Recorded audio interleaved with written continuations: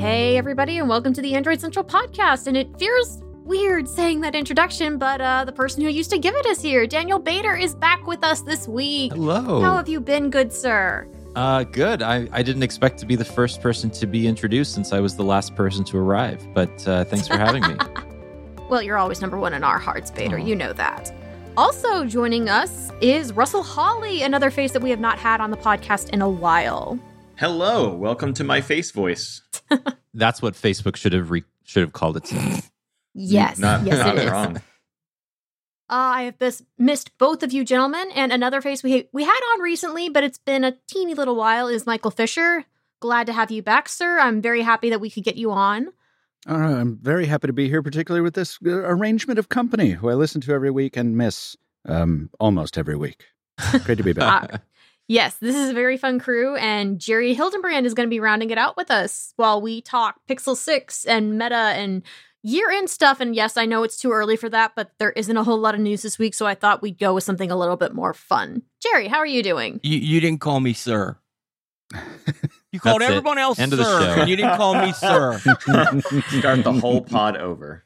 I'm like Rodney sorry, Jerry. Dangerfield here. I don't get any... Wasn't that him? He doesn't get any respect. That's Yeah. Oh. God, I'm old. You also look a bit like him now. You have my respect, Jerry, but you weren't my boss once upon a time. It's okay. You don't have to respect me anymore. I'm not your boss anymore, so you're fine. That's the rule. Aw. What if That's we true. never mind. Shut up, Jerry. Alrighty, well, we've been talking about it for the last couple of weeks, and we're going to talk about some features that keep being debated and whined about online. But first, I want to say, Bader, congrats on getting your Pixel 6. You literally just got yours in like half an hour ago, right? Yeah, well, that's my Pixel 6. I've had a 6 Pro for 2 weeks already. So I'm well-versed with the 6 Pro, but I'm excited to play with the 6 because I actually think it's a better phone. Me too. That's because you smoke something. I do. Jerry, you for aren't you asking. the one who smokes the good stuff? And you need to share, bro. Hey, we can't talk about that. No, all that is lies. None of it's true. I'm straight edge. Ow, I'm burning. I'm on fire. But yeah, Bader, I agree. I think the Pixel 6, especially with the $600 price point, and it's not as small as I'd like, but it's still small enough for me. So I love it. I love the price tag. I love the feature set. I can't get enough of my Pixel 6, except I can't get to use it as often as I can because we're just so busy that I have to spend all day on my laptop and not my phone. Yeah, I transitioned to the 6 Pro from the 6, so I'm also on the reverse order of that. And I weirdly miss the 6. I like the Pro a lot. It's a very smooth and exciting device and whatever, but there was something about the 6 that has an interesting character that the Pro seems to lack. I feel like the 6 stands out a little bit more. Maybe it's just those bezels that everyone else besides me hates, but I love the look. I love the feel. I wish it was smaller, but it is the smaller of the two. So yeah, I'm a 6 guy myself. I just only had the choice of one. So the one I picked is therefore going to be the best one. Fair enough. Sure. I mean, I love the telephoto on the 6 Pro, don't get me wrong, but Sure. I haven't used it that much because I usually only leave the apartment with one phone, and the Pixel 6 is just the better daily driver for me. The 6 Pro is just too big and too unwieldy for my petite hands, even with a pop socket. It's just too big. We were a bunch of us read a manufacturer briefing in New York City here the other day, and that sentiment was said a few times when I was just catching up with people. I was like, "My, I think it was Miriam who said, the 6 Pro is bigger than the S21 Ultra?" And I was like, I hadn't thought of it, but it is. It's just like a refrigerator. Wait, really? Yeah, and in at least one dimension, I forgot. This manufacturer had calipers on the table for some reason, even though they weren't announcing a particularly thin phone. So we were measuring the thickness of each other's phones like you do when you are 30 nerds in a room. So for the Pixel 6, there's a couple of issues people have been having, and I wanted to go around the room and see who's been having what of these and if they think they're an actual issue or just things that need to be ironed out, or if it's just how the phone is. And I want to start with the one that has gotten the most attention in the last 2 weeks, which is the fingerprint sensor. So a lot of people just absolutely hate the sensor, especially on the 6 Pro, even though they both use the same sensor. But people are disliking the Pixel 6's fingerprint sensor because it takes longer. And Google came out this week and said, hey, it takes longer because we use like hardware-based security features for our fingerprint sensor and we want it to be secure. And then they also came out and said, well, if you're having issues with your fingerprint sensor, only buy one of these screen protectors, except only one of them is actually available right now, which is not great. And, that's an answer nobody likes to hear. But I will give credit to Google for just coming out, owning it, explaining it clearly, and then they're done. They've done the Pontius Pilate, washed their hands. That's it. That's the end. That's the end of the story. Complain if you like, but that's it. That's usually not something Google does. I was actually excited to get your take on this, Jerry, because is what Google's saying actually true, or is there it's is probably, it more secure in any meaningful way than the optical sensor in the OnePlus 9 Pro, for instance? Yes, but it's where is the point of diminishing returns? The optical sensor on any other phone is probably good enough. The ultrasonic sensor is good enough. The what Google is doing with the Titan Module 2 and the trusted environment they've built, it's more secure. Is it worth waiting a little longer? That's for you to decide. I'm just happy that it actually works. I have problems with the ultrasonic fingerprint sensor, and we talked about that last week, and it just doesn't work very well for me. This one's slow, but it actually does work, so I'm okay with that. I mean, so three things are true when it comes to the fingerprint sensor on either of the Pixels for this year. The first is that these optical sensors are just still not as good as their previous counterparts. Like the in-screen sensors are just not 100% there yet compared to what you had before. That first thing is just inescapable. The second is that Google has a uphill messaging battle when it comes to privacy, and it took that message for this generation of phones in order to make it very, very clear that it was offering a secure environment that was in several ways more capable than what Apple is currently offering, in order to kind of combat the negativity surrounding Google and privacy over the last couple of years, in particular related to its hardware. The third is that Google did just the worst job messaging this out of the box. There was no attempt to expectation set. There was no effort on behalf of Google to make sure that people were buying the right screen protectors when these things were first being sold. Generally speaking, the messaging on this has been really bad and kind of endemic of the problem that we've had for a while now with Google as a retailer, is that it is just not a complete thought yet. Yeah, no, the coming out with we have made for Google screen protectors now, and you have to buy one of these if you want to make sure that it'll work properly with your phone. Samsung said that, but yeah, saying it up front is important, because once you get a screen protector on, especially a tempered glass screen protector on, you don't want to pull that up unless it breaks. Well, and that message has only really crystallized in the last week. If you walked into Google's New York store, which I did last Friday to pick up my Pixel 6, the people there were just like, oh yeah, any screen protector is fine.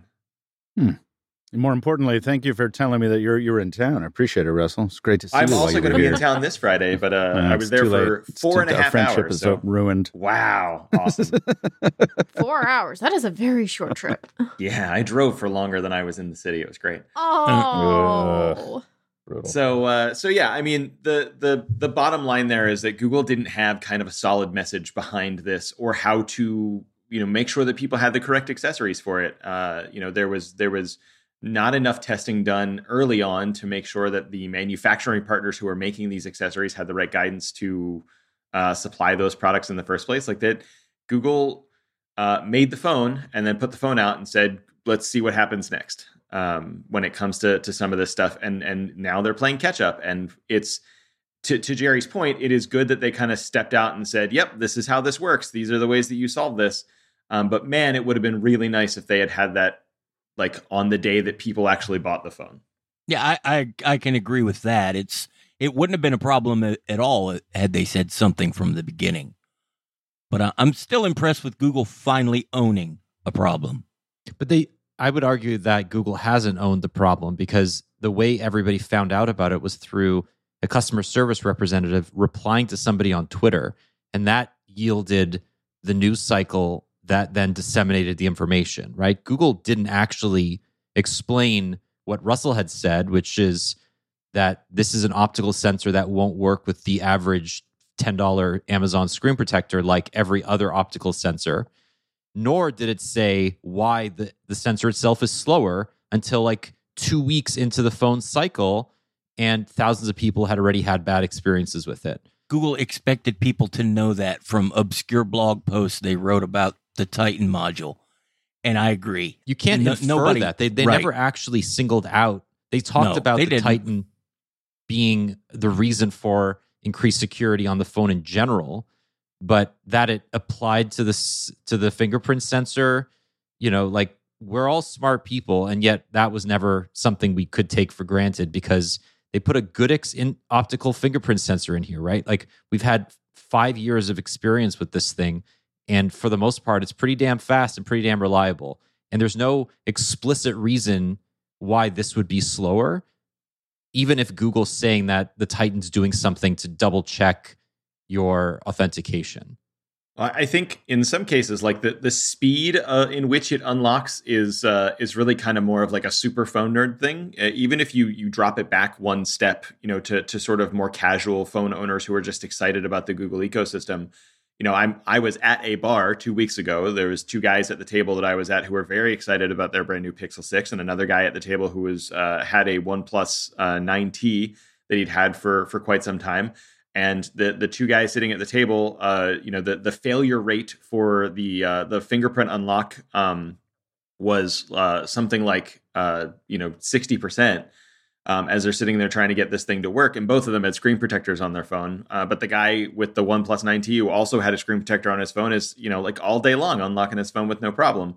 And trying to explain to someone that the issue was that the fingerprint sensor on this phone is somehow more finicky than this other phone that is less expensive is a challenge under the best of conditions. And that's a weird thing. I don't think it's that it was more finicky. I think it's that Google set the failure rate higher.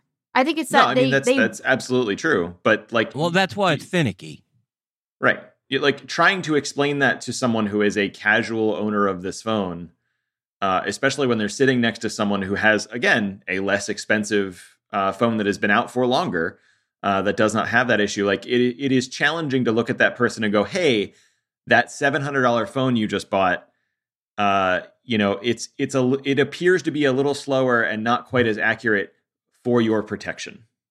Let me ask everybody here something. Should Google have said that, yes, it's slower, that's because it's more secure than what our trusted and valuable partners offer? They didn't say that. They kind of inferred it, but that could have been a 30-second slide and would have solved most of Google's messaging problem right there. But does Google throw its partners under the bus like that or not? It doesn't even have to say partners in there. Just, we want to be more secure. We want your phone to be the most secure it can be. So we only accept the best fingerprint reads. And sorry, that means that sometimes your finger is going to take longer.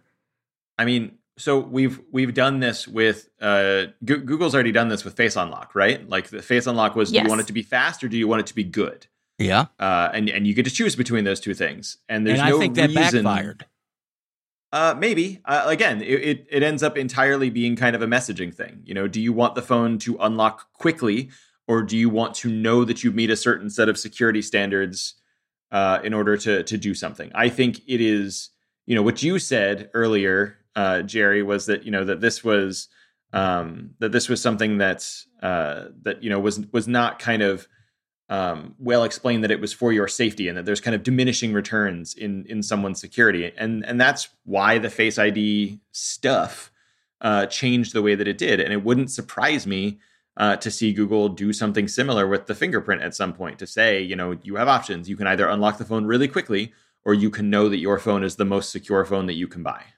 Michael Bader, what do you think? It would have been better for Google to come out and say, this is what makes our phone more secure than other people's, or not?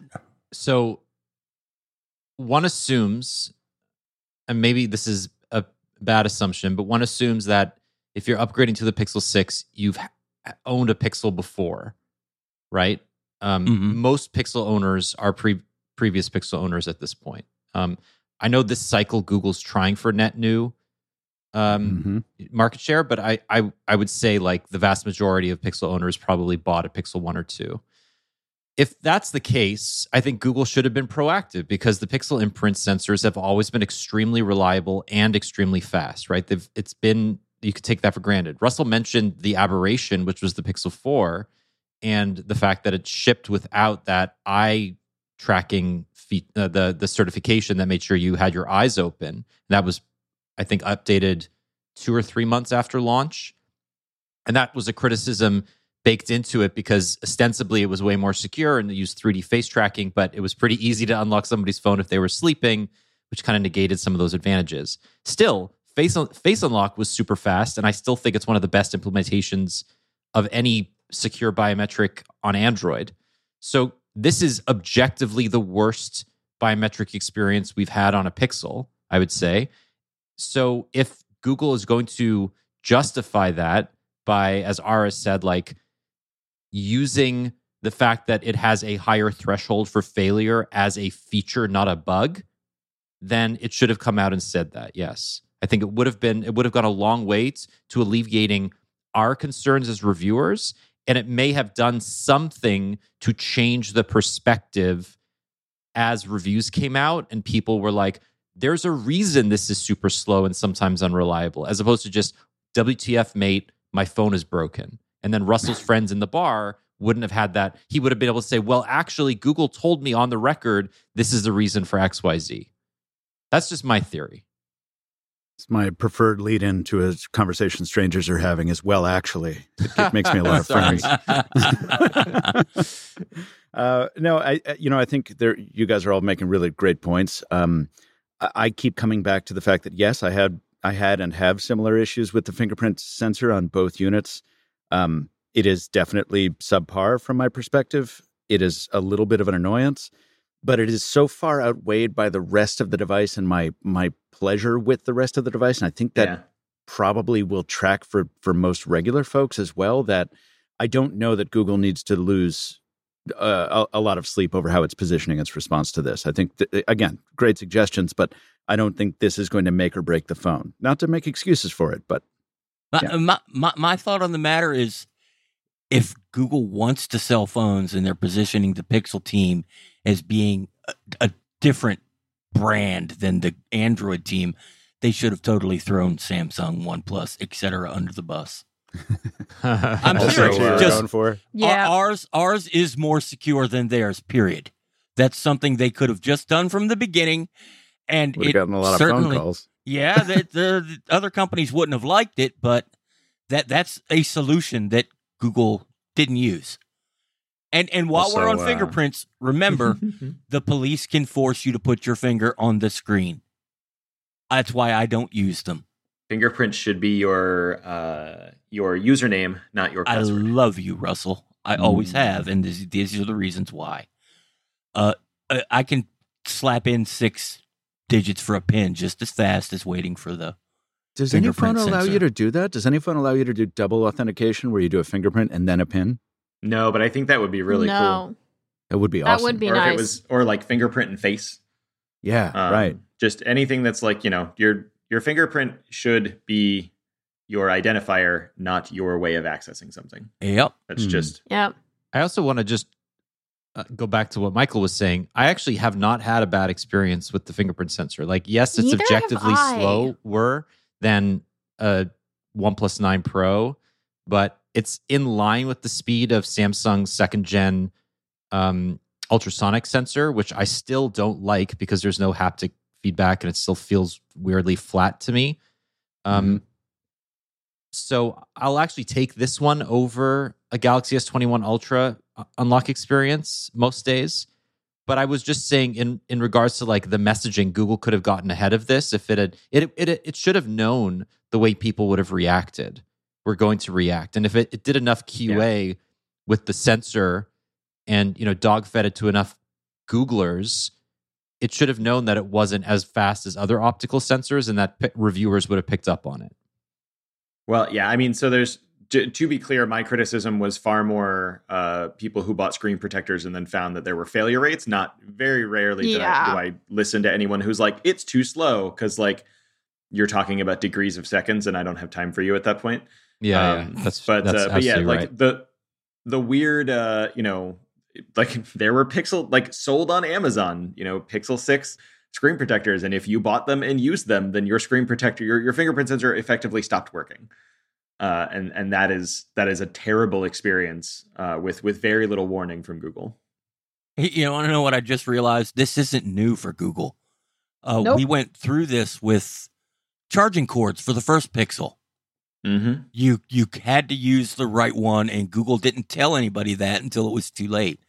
So I guess they just don't learn, and I gave them credit where I shouldn't have.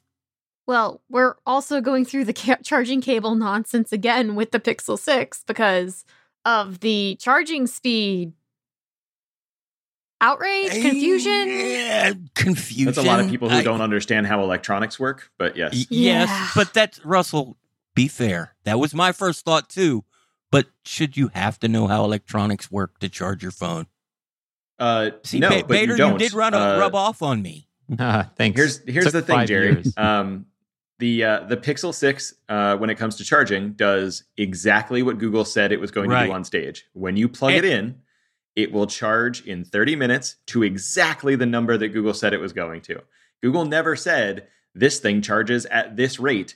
That was never a claim that Google made. People inferred that from the speed from the wattage on the charger in the box, and never made the follow-up question to Google about what performance to expect. So like I see this as an entirely separate non-issue.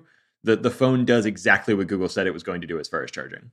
Right, and most of me just doesn't care about this entire issue because of that. But I also believe that Google showed me a new 30-watt charger and told me that the Pixel 6 would charge to 50% in 30 minutes. I assumed they meant with that new charger, just like everyone else did. So they got me just like they got everyone else. So at that point, I figured, well, maybe it's worth talking about. I have warring emotions about this every time I charge my Pixel. Because, well, first of all, I charge it wirelessly, so I barely have to worry about it. Like a gladiator. That's right. But when you have to use the cable, like I'm always so grateful to use a OnePlus phone or an Oppo phone or it's any of the Huawei, any of these companies that are doing this crazy rapid charging, especially when I'm on a trip and I have 20 minutes after arriving on my flight in the hotel room. I got to change. I got to go do something else, and I can get 70% back in 20 minutes, whatever. It's amazing. But then I think, well, if I bought this thing, if I bought the Pixel 6, and even though I didn't spend very much, I want that to last for maybe 2 or 3 years. Well, I don't want to be cooking and roasting a battery with rapid charge every time I want to do it. So, maybe that's good. And, you got the toggle switch in there. So I'm very divided about this, but I have to admit I did find it needlessly slow the first time I tried to top up my Pro. And I was like, man, I've eaten a meal and a half, and this thing is still not full. My only problem is the second 50% of your battery. Yeah. Oh my God, it takes forever. And yes, Google does it to extend the life of the battery, keep the phone cool, whatever. That's all fine. That's great. Google is a $2 trillion company. If OnePlus can sort that out to not destroy a battery by charging it the second 50% as fast as it can. Yeah. I expect Google to be able to do it. Do the Sony thing, like give me the toggle. Like you make the hardware capable of rapid charging and then give me the option to toggle it. Or Samsung does that now too. Sorry, Russell. I don't disagree with the toggle concept, but I also don't know that there's enough evidence to suggest that OnePlus phones do last as long as Google wants these phones to last. Because remember, Google's whole jam with the Pixel 6 announcement was that this phone could, in theory, last you for 5 years. And show me a OnePlus, what would be at this point, a OnePlus 2, OnePlus 3 owner who is still using their phone. I don't actually believe they exist unless they bought it secondhand. Well, can we go back to where you should be an electronics expert? Because I am pretty sure that a OnePlus 8 and above is doing a pretty good job with the second 50% of the battery, because I understand how charge pumps work and multi-cell batteries. Google did not do that, and I don't know why. Sure, it would have. You know what? I'd pay $50 more for a Pixel if it could charge from 0 to 50% in 30 minutes and then to full in an hour and 15. Google didn't even, it seems like they didn't even consider adding better power management and a better circuitry inside the Pixel 6 when it comes to charging. I'm sure they have their reasons, but I don't know. I would have liked to have seen it. But didn't the Pixel 5 only charge to 18 watts under USB PD? Every previous Pixel only charged at 18 watts under power delivery. Right. This is the first Pixel to charge above the standard 9 volt 2 amp. Yeah, so this is technically the fastest charging Pixel, right? And what's really interesting though, and I just want to go back to what Russell was saying, because when you think about this critically, like you're right, and there's two sides to this argument. So on the one hand, Google never mentioned 30 watts aside from the optional charger that you can buy. And even on that page does not claim to charge the Pixel 6 at 30 watts. It just says we will charge it at up to 30 watts if your phone supports that under PPS. But what's really frustrating to me is if you go into the Pixel 6 landing page on Google's website and you go down to the fine print, under 6 it says fast wire charging rates are based on the use of the 30-watt USB charger plugged into a wall socket. It doesn't mention anything about maximum charging speeds.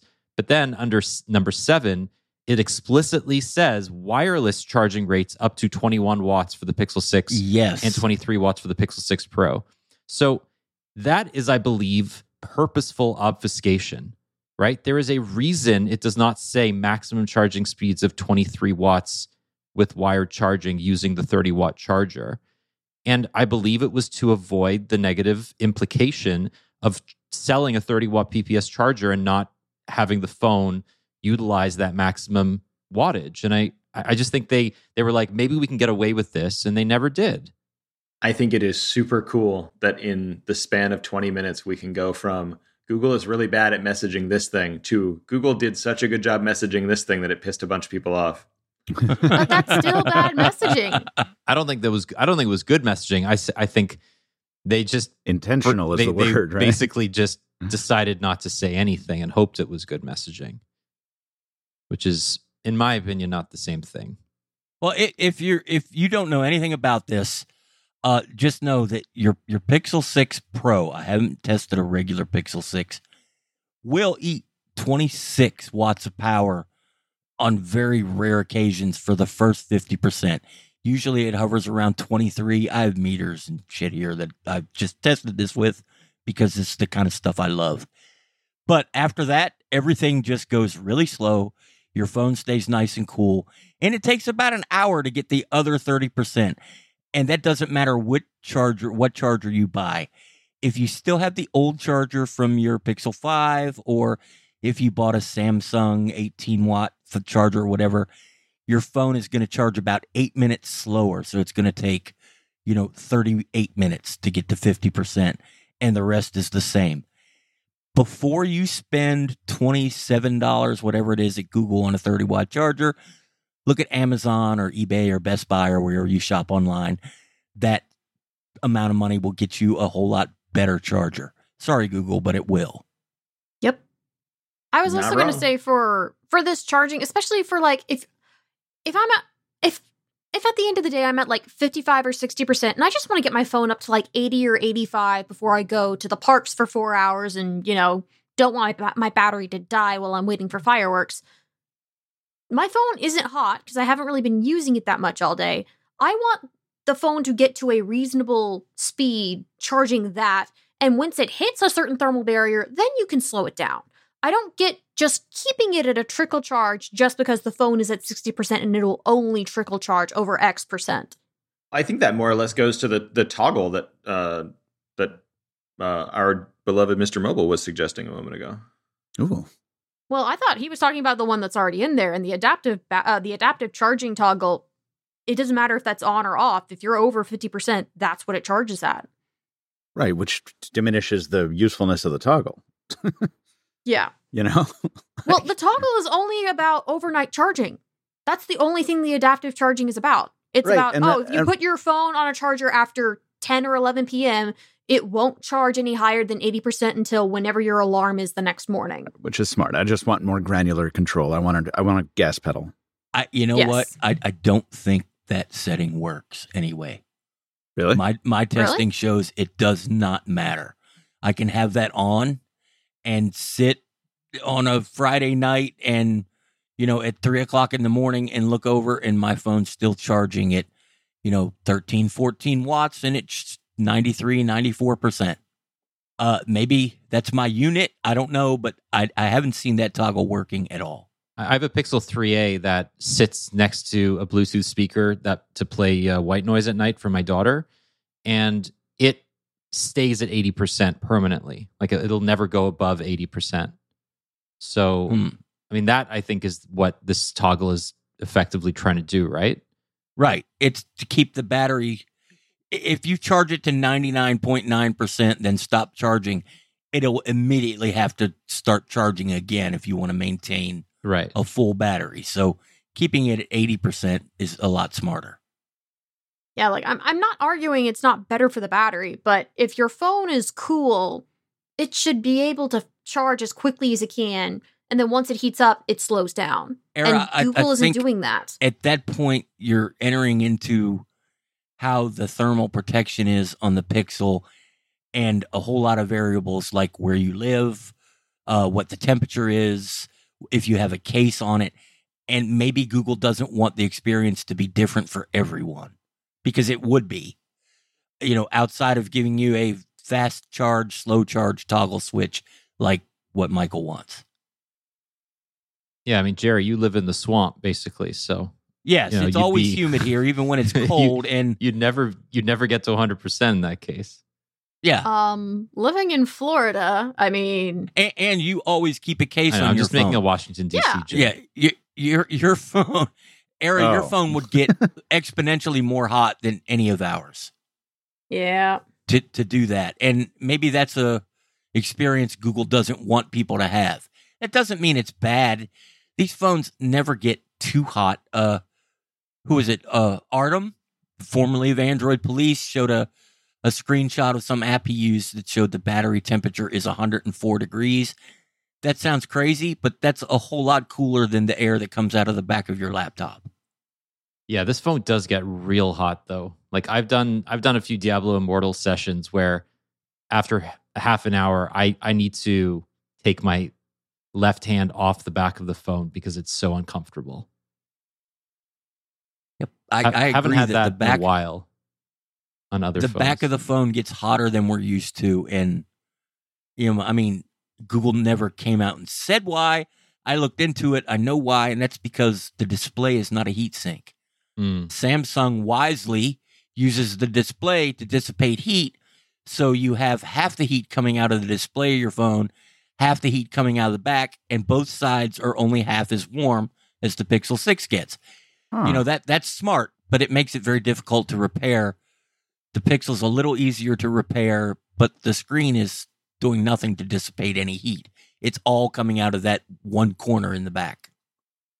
Interesting. I didn't realize that the display was a heatsink on any phone. That's heatsink is super cool, Derry. Heatsink is a word I'm using so people will understand. It's not the heatsink, but it does make contact with heat plates. Right. And the screen, the display is glued in a way to make contact with them so heat can radiate out through the display on most high output phones. Samsung says, I was just looking at my notes on this from the call I had with them on the Fold 3 launch. They use graphite sheets to do heat dissipation on the foldables. Do you know if that applies to the foldables too? I'm not sure, but I can look into it. You know what? I'm going to guess that it doesn't, because you wouldn't want it to use the display to dissipate heat if you have it closed. Right, exactly. And they get real hot anyway. I'm going to guess they're not doing that on foldables. Yeah. But I know the S21, yeah. That's why your display may feel a little warm, but it never gets hot. And likewise, the back of the phone never gets hot. It just gets warm. Fascinating. Looking at the tweet that Bader sent. Yeah, I didn't quite understand this either. This was Andre from Andre Firminescu from Anantech, and he posted something in October just comparing the I guess hollowness of the displays between the Pixel 6 Pro and the S21 Ultra. Yep, and he says you also know what this means for thermals, which is what I just described. I figured that was the same thing. Yeah, he didn't come out and say it because he has 80 characters in a tweet. I quite like that the first response is exactly what I needed, which is somebody saying, I don't know what that means for thermals. I don't know what floating panel means. I don't know what mid-frame fully bonded means. A lot of what Andre says, I need a translation for. I love engineers. Me too. And I will say, I've noticed Samsung phones get warm if I use them for a long period of time, and that gets uncomfortable for me. So I like that the Pixel 6 screen stays cool, because if the case gets a little warm, I can hold it by the edges and it won't feel as warm. If the front of the screen feels warm to me, like uncomfortably warm to me, I can't use the phone. The only issue I can see, and I've not done any testing in this area, so take this with a grain of salt. Era, you use a case. I do not use a case. I feel my phone, it's much warmer than I'm used to. You don't necessarily feel it as being warmer because your case is insulating it, but it's also trapping the heat, which means the processor is thermally throttling more and faster than it is on mine. Well, most of my cases have air cushion technology, so that means there's still air channels in the back of the phone that can help dissipate the heat. It's not being stuck immediately between the silicone and the phone. But it's still trapping a whole lot more heat than not using a case. True. And I don't know that would be something you'd actually notice. The Pixel 6 throttles a lot. Anyway, it just does. It throttles a lot. So maybe it wouldn't make a meaningful difference. I don't know. I haven't tested it, but there is a physical, actual mathematical difference. We've been talking a lot about how this phone gets warm. I'm actually really curious. We're about 2 weeks away from me being able to do this test, but one of my favorite things to do with all of the phones that I am testing towards the middle of November is to put them on my bike and go for a ride and see which one of them stay on. Because it will start to drop below 40 when I go and do my morning bike rides.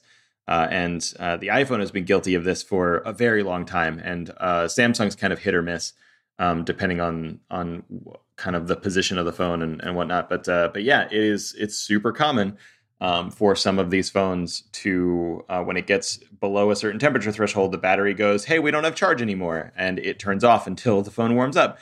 And then the battery turns itself back on. Yeah, maybe the Pixel 6 will stay warm enough that never happens. I was about to say, I'm actually kind of curious to see how the Pixel 6 handles this. Keep it in like your hoodie front pocket, and you could use it as a hand warmer in the dead of winter. Or hold it against your car windshield, and it can defrost it.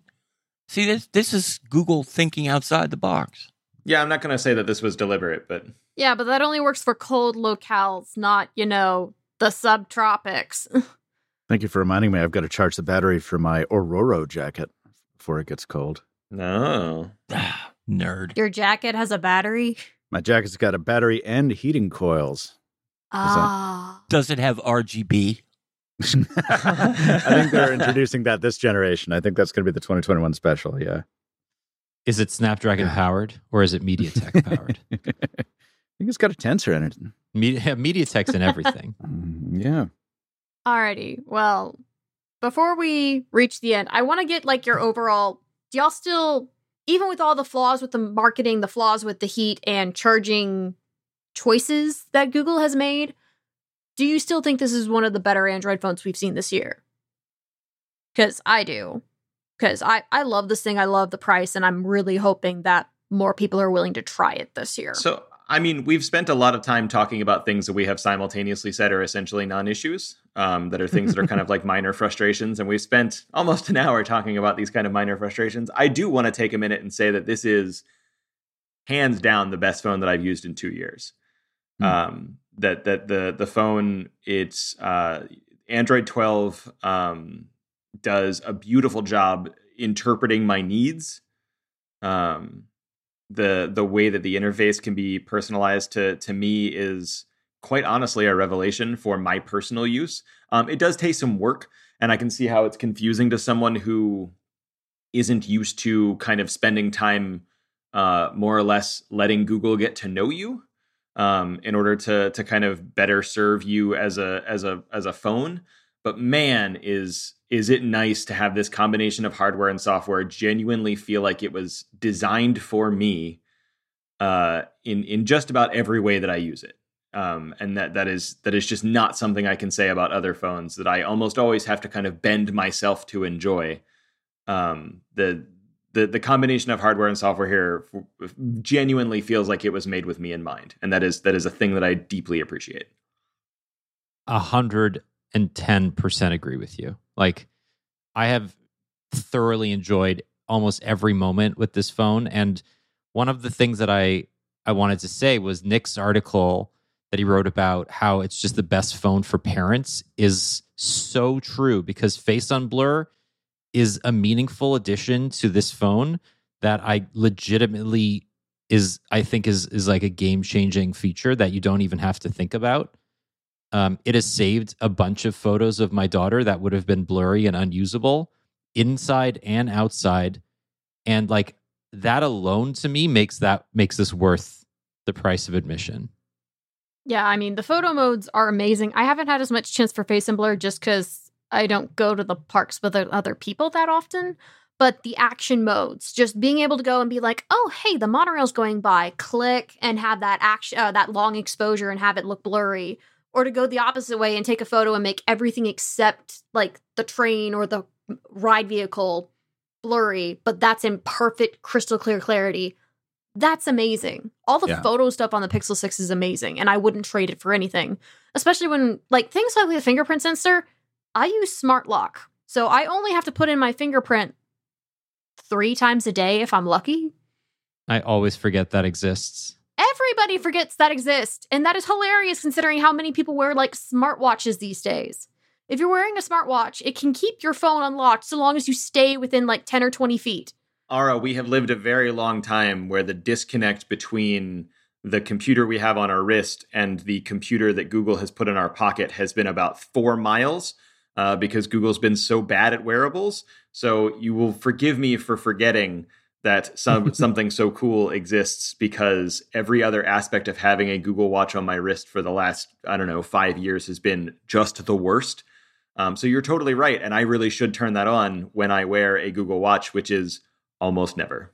Well, you don't have to have it be a watch. It can do the same thing with some fitness trackers, and it'll do it with your headphones too. Like, I set the stereo in my car to be one, so that way my phone will stay unlocked if I get to a traffic light and I can stop and be like, okay, I need to find a new destination. I think Fisher's the only other one here on this call. I think actually no, Bader used one too. That company that was making the fitness ring. Aura? Yeah. The Aura ring. Before then. No, there was another one. I don't remember who. Motive was the company. That's right. It was the Motive ring. Yeah. Man, I wish we had a new version of that. Oh yeah. Well, I really Aura like that is the one that Aura's the closest thing you can get to it now. Yeah. I could print you one, Russell. We just need a little MediaTek chip to put in it.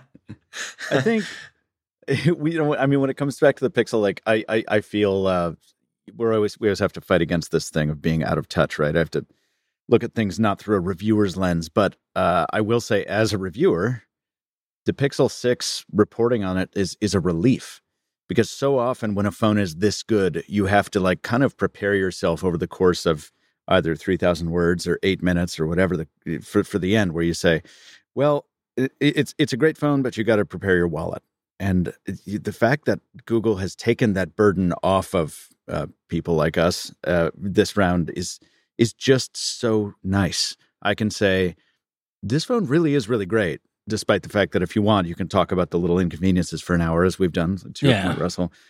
But it's so great, and also you're only going to spend $600 or $900 on it, and that's maybe it's just me because I've been talking about foldables for like 2 years, and everything's $2,000 or $1,500. But what a lovely moment. And what a lovely surprise to be able to hit people with and say, you really don't have to break the bank if you want, particularly the 6. And I think that's wonderful, and I'm enjoying it while it lasts.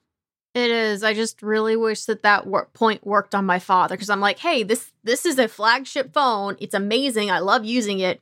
And it's only $600. And my dad just went, nope, that's still too expensive for me. Not looking to spend that much money. Your dad is absolutely right. That's too much money, but it's still the cheapest great phone you're ever going to find. Mm-hmm. Oh, yeah, absolutely. Like, if my dad's phone dies, I'm buying him a Pixel 6 and not telling him how much I paid for it. You know what I think of the 6 and the 6 Pro? I'm disappointed. And not for the reason you think.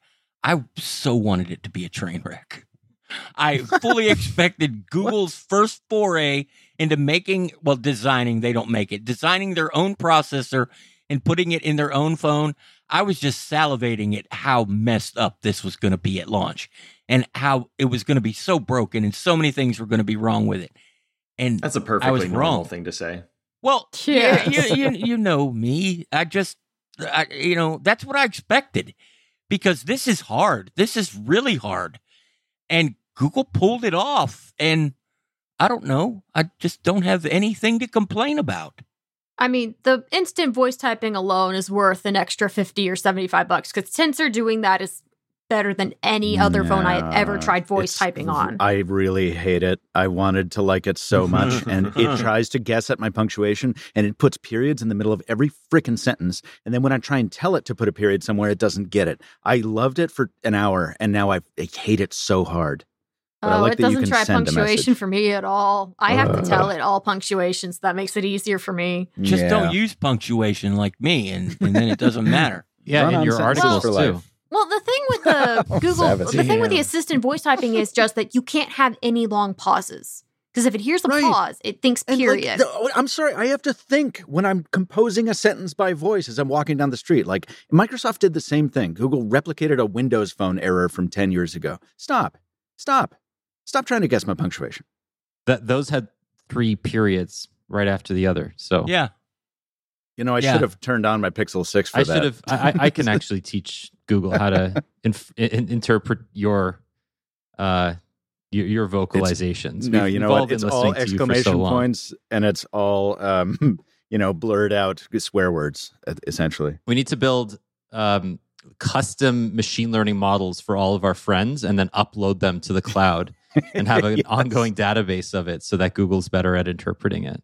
How great would that be, like in real life, for you to create some kind of software where your friends could submit their interpretation of your speech, would be incredible. like without your edit in any way, just like, hey, here's a sentence that I have said into the world, punctuate it in this web form. The way that you think I intended. I think that would be a wild kind of thought experiment. That's the only metaverse I want. Really fun. That could actually be kind of a fun social type game. It's like, okay, say something to Google and then send it to like 3 or 4 of your friends and see which one of them can actually like punctuate or understand what you're saying. It would be fun. I would find that genuinely entertaining. Next IO game. Yeah, no matter what I said, it would just say, hey, y'all, look at this. F-bomb, F-bomb, F-bomb. Alrighty, well, we have now spent almost an hour talking about the Pixel 6, so we're going to take a quick break, and then we're going to come back and talk about Meta, because there's so many things to say about Meta, and then we're going to talk about some year-end wrap-up stuff. So we'll be right back. There's never been a better time to become a programmer, and with Codecademy, you can learn to code on your own terms. Simply put, Codecademy is the best way to learn to code online. They not only teach you job-ready coding skills, but also help you build unique projects for your portfolio, earn certificates, and even prep for technical interviews. If you've ever considered a career change, especially now as more coding jobs are becoming all remote and allow a greater degree of personal flexibility, Codecademy gives you the chance to learn the coding languages and skills you need to find a better paying job you want without having to spend years going back to college. You can learn at your own pace, slow or fast as you like. You can get qualified for in-demand jobs in as little as 2 months, learning everything from building and maintaining websites to data analysis. And it's not just you staring at page after page of notes to memorize. Codecademy lets you learn by doing. And if something doesn't work, you can get instant feedback, letting you know if you're on track or what you need to improve and fix. You can build the tools and cheat sheets, it's okay, we all use them, to help reinforce new ideas and keep things straight in your head. Join the millions of people learning to code with Codecademy and see where coding can take you. Get 15% off your Codecademy Pro membership when you go to codecademy.com and use promo code Android. That's promo code Android at codecademy.com to get 15% off Codecademy Pro, the best way to learn to code. codecademy.com. Promo code Android.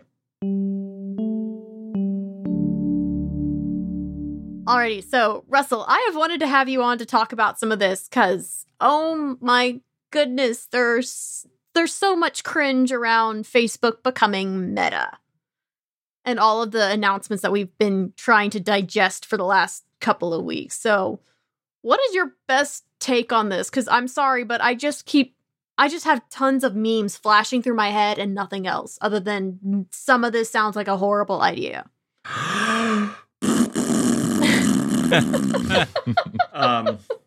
So I got that out of the way.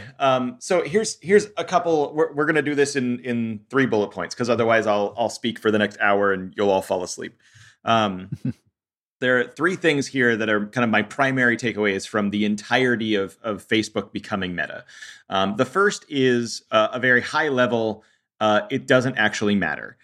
In that Facebook, the product, is still going to remain Facebook. So most people are never going to call Facebook the company Meta. In very much the same way that nobody refers to Google as Alphabet, it is on that kind of extremely high level thing. No casual person walking down the street is going to ever refer to Facebook as Meta. It's just not going to happen. The second thing is that Facebook as a company, Meta as a company, has spent an ungodly amount of money absorbing the virtual reality ecosystem into this collective mass and then ruined it for developers and for users and for other companies. It has spent an enormous amount of money to race to the bottom to make it impossible for other companies to release competing products. And then when companies do get close to releasing competing products, they legally threaten them to a point where they are uncomfortable releasing those products out of fear of not being able to deliver a supportive ecosystem while having a legal battle at the same time. Facebook being in charge of quote unquote the metaverse is the worst case scenario. And I genuinely hope Google gets off of its ass and does something about it soon. The third point that I have here is what we see as the metaverse as a concept right now is entirely nonsense. And the reason that it's entirely nonsense is because the people who have dreamt up the idea of the metaverse when they were in their late teens, early 20s, were spending a lot of time doing a lot of drugs and reading William Gibson novels. And that's what they've cemented in their head as what the metaverse should look like. And William Gibson, the actual human writer, does not actually think that that's what the quote unquote metaverse should look like today. He wrote a fantasy story 25 years ago or longer, depending on which book you're reading. And that's not what it's going to look like now. So we have a lot of people at Microsoft and Google and Meta and all of these different places who all suffer from this same Silicon Valley drug binge where they're just like, we're going to build virtual people and we're going to put them in an internet and you're going to have presence and do stuff. And that's not what anybody wants to do. The act of being present in a digital version of the internet we have now is stupid. Nobody actually wants to be the guy who stands next to Tron. And we should stop trying that and should instead move towards the things where people actually accomplish things in a spatial way and focus on that instead of trying to put digital versions of ourselves in a thing that can have ads by Coca-Cola hovering over top of us at all times.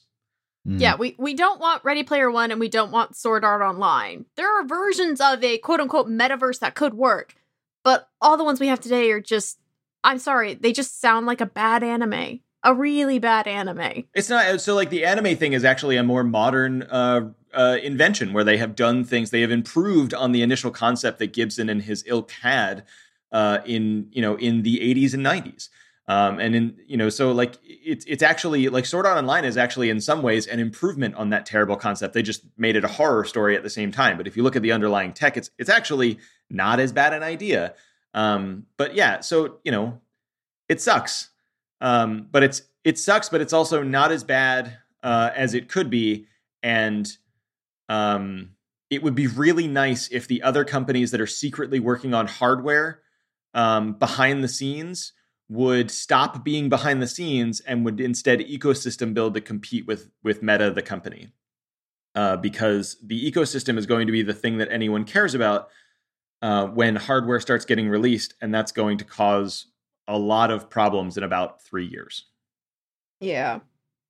I'm going to backtrack to your first point real quick and say that no, people are going to, I know that nobody's going to confuse the like high overarching thing with Facebook and Meta. I don't care what the stock's called. No, I'm talking about products like for Oculus. Oculus as a brand is going away and it's just going to be called Meta. Yeah, but I mean, Oculus as a brand has been going away for a long time. Like nobody calls it the Oculus Quest anyway. It's called the Quest. When you hear people talk about what VR headset they have, they don't say, "Oh, I have the Oculus Quest 2 from Facebook." They say, "Oh, I have a Quest 2." So like even that's not going to really measurably change for most folks. And Oculus was a dying brand anyway. Like Facebook was going to absorb that and get rid of it. Like we knew that was coming a long time ago. The fact that they changed it to Meta is just more milking towards my second point. So awful. Like of all the names you could pick, you had to pick the one that already was so oversaturated. And you're never going to get a trademark on it. Well, so that's the thing, though. Even if you could, the SEO is just going to be wrecked. You have to keep in mind two things there. The first thing is that it was the people at Facebook who are largely responsible for that saturation to begin with. So they're capitalizing on saturation that they helped create, and that's a significant difference. And two, when you operate at the scale of Facebook, nobody gives a shit about SEO because you're Facebook. It doesn't matter. Well, I think the whole idea is stupid and dangerous. It's just going to lead people to be more reclusive, associate with like-minded people, lose their means to communicate with anyone else, and it's going to make the entire world worse the way Facebook presents it. That's why I'm glad that's not at all how it's going to be. That's a Facebook fever dream. And to your point, Russell, I've been on many a drug-fueled binge, and even I couldn't come up with an idea this stupid. There's something more there. Well, you just got to get high and then also read Zeromancer. Yeah.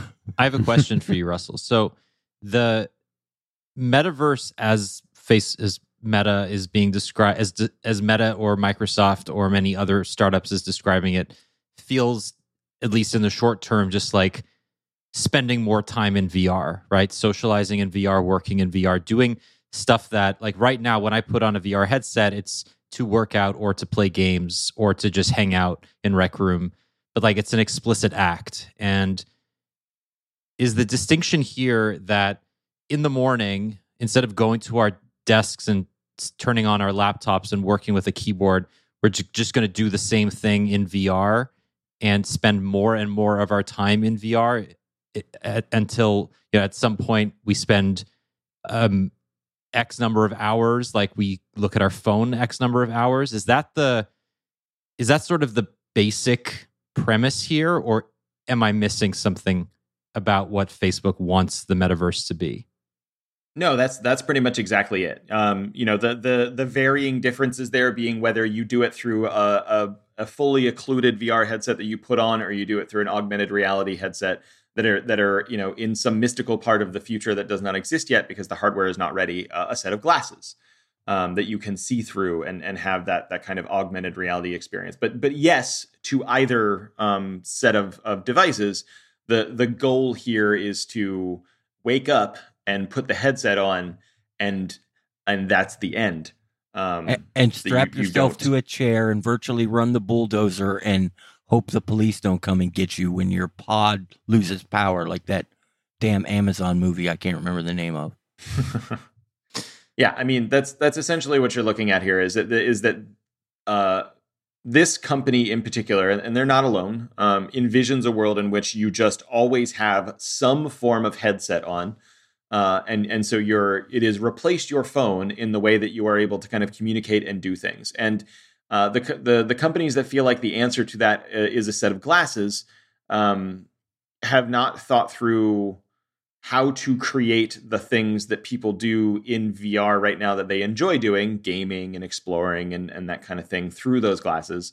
So you end up with these two essentially competing things where it's not even so much that you're wearing one headset, it's that you're wearing like two and maybe sometimes even three headsets. So you're kind of switching between throughout your day.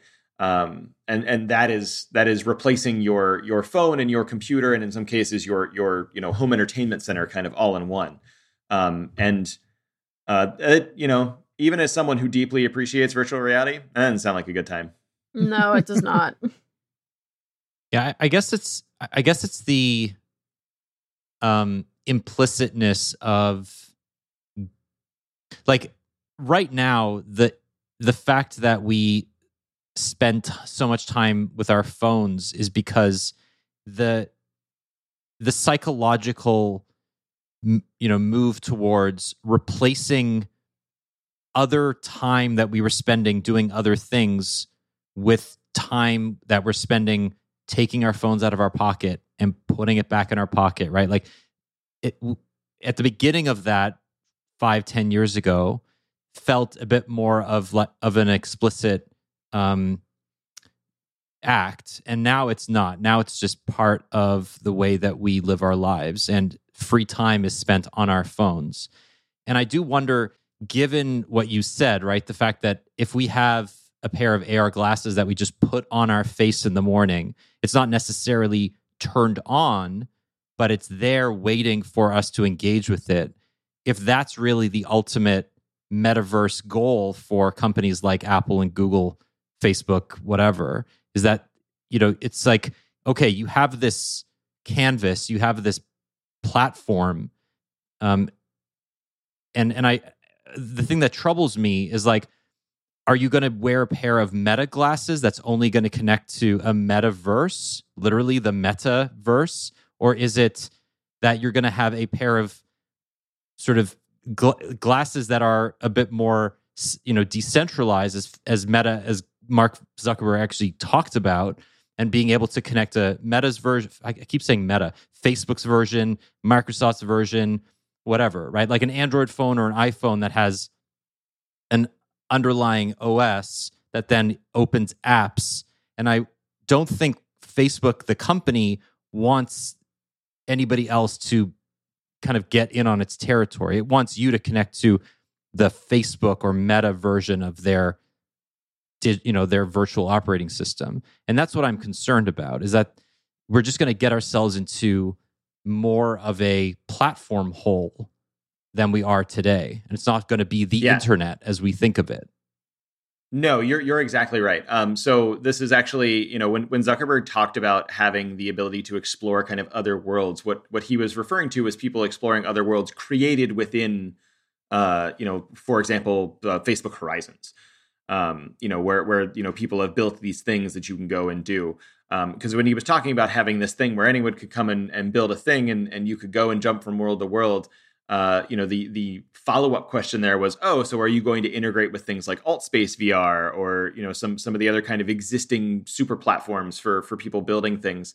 No, that's not on their roadmap. Like that's not at all what they were talking about. So it was very very deliberately worded for something that is very much a closed ecosystem in exactly the way that the Quest is right now. And there are some who say that the Quest isn't totally closed because you can connect it via a port to a laptop and you can do stuff in Steam VR. And to those people I say, because it's only sort of true to begin with, and it's an enormous amount of hurdle and nobody actually does it. So it's the openness of this is incredibly suspect, and will almost assuredly be multiple closed ecosystems until one is kind of dubbed the victor. Right. Oh God, I'm thinking like HDD/Blu-ray wars on like a global, multi-dimensional scale, and that doesn't sound pretty. But and that's why I said what I said earlier about Google and Apple both are building these platforms kind of behind closed doors, and that's kind of a problem right now because the kind of the developers are all working with Facebook right now, and if we get to a point in say a year and a half to 2 years where Apple and Google are both like, whoa, we've got these glasses, come build for our thing. You now have developers who are going to build for 3 platforms that are likely all going to be different. And I'm sure as phone nerds, that sounds familiar. Yes, it does. So, yeah. And then like the next question I would have is, how does this integrate with Web3, and does it at all? And I don't know anything. I don't know as much about Web3 as I would like, but this whole idea of a decentralized internet, that has to come up in Zuckerberg's plan for integrating Facebook. There's like the Horizon as a standalone metaverse is one house, and you walk out your front door and you have a few steps to the other house, and you can open that front door and go into another Microsoft or Altspace powered metaverse. As long as there are open standards used to connect those houses, I think that's probably okay. But something, as you mentioned, like I highly doubt that's going to be part of the roadmap from day one, or at least once one platform starts to dominate, as Facebook already does, that access might be cut off. And we'll have a situation where Twitter and Instagram don't talk to each other for 9 years until they remember that they're not competing for the same customers. And that's my biggest concern, is that Android feels open most of the time and you can do pretty much whatever you want, but Android is still it's a lot more closed off than it was 10 years ago. And if these platforms start as closed off as Android and iOS are now on day one, like what hope is there for an open metaverse at all? It just feels like those two ideas don't ever and won't ever align. Yep, it has the potential to be a very serious problem. There is a conference happening this week that was headlined by a bunch of the folks from Niantic, who we all see as kind of the Pokemon people, but they've been for quite some time now building this really impressive augmented reality platform underneath of all of that stuff, not associated with a game. Kind of this underlying framework for what it would be like to give other groups the ability to kind of build in spaces that are all around you, not attached to any piece of hardware. And I very much appreciate that approach, but it's also probably a couple of years away from being deployed in a way that a consumer can actually appreciate. And even then, the way that I just explained it sounds incredibly abstract and not great to visualize in an audible format. And I apologize for that, but that's kind of the big challenge here with all of this is you explain it to someone by showing it to them or by letting them do it themselves. And there's really only one company doing that right now. And they just bought my favorite workout app, which oh man, yeah, makes me very sad. I will also say one fundamental thing with all of these platforms that is just kind of killing me, and Jerry, you and I talked about this last week, but the more time they want us to spend in VR, the more time they want us to spend living in whatever virtual world comes out of this, or multiple virtual universe that comes out of this, because there's going to be more than one world, there's going to be more than one ecosystem. All of that is less time that you can spend in reality. And for a lot of people, I have a 2-bedroom apartment. I don't have a whole lot of room to move, even if I'm in VR. So that's just me standing, or more likely sitting in a room doing nothing virtually, as opposed to actually going out in the world and trying to do things, or trying to build things, or trying to make things. So I feel like there's something fundamentally off about the version of the world and of human society that Meta envisions. if that makes sense. The good and the bad is Russell started this by saying that what Facebook showed us and what Facebook's dreaming about now is no way in hell the way that this is going to happen. It just isn't. The maybe better news is that as consumers, we're the ones who get to dictate how it's going to happen based on what we're willing to spend our money on. And then again, that's bad news because we'll spend our money on whoever's first. I don't think anybody has a clue what the things are going to be like 10 years from now. I just think Facebook keeps throwing it at the wall and something will stick. And that's a valid, way to do your R&D in 2021. A lot of companies do it that way. Let's try everything. Yeah, I mean, especially if the whole time you're doing that R&D, you're slurping up as much user data as possible. Yep.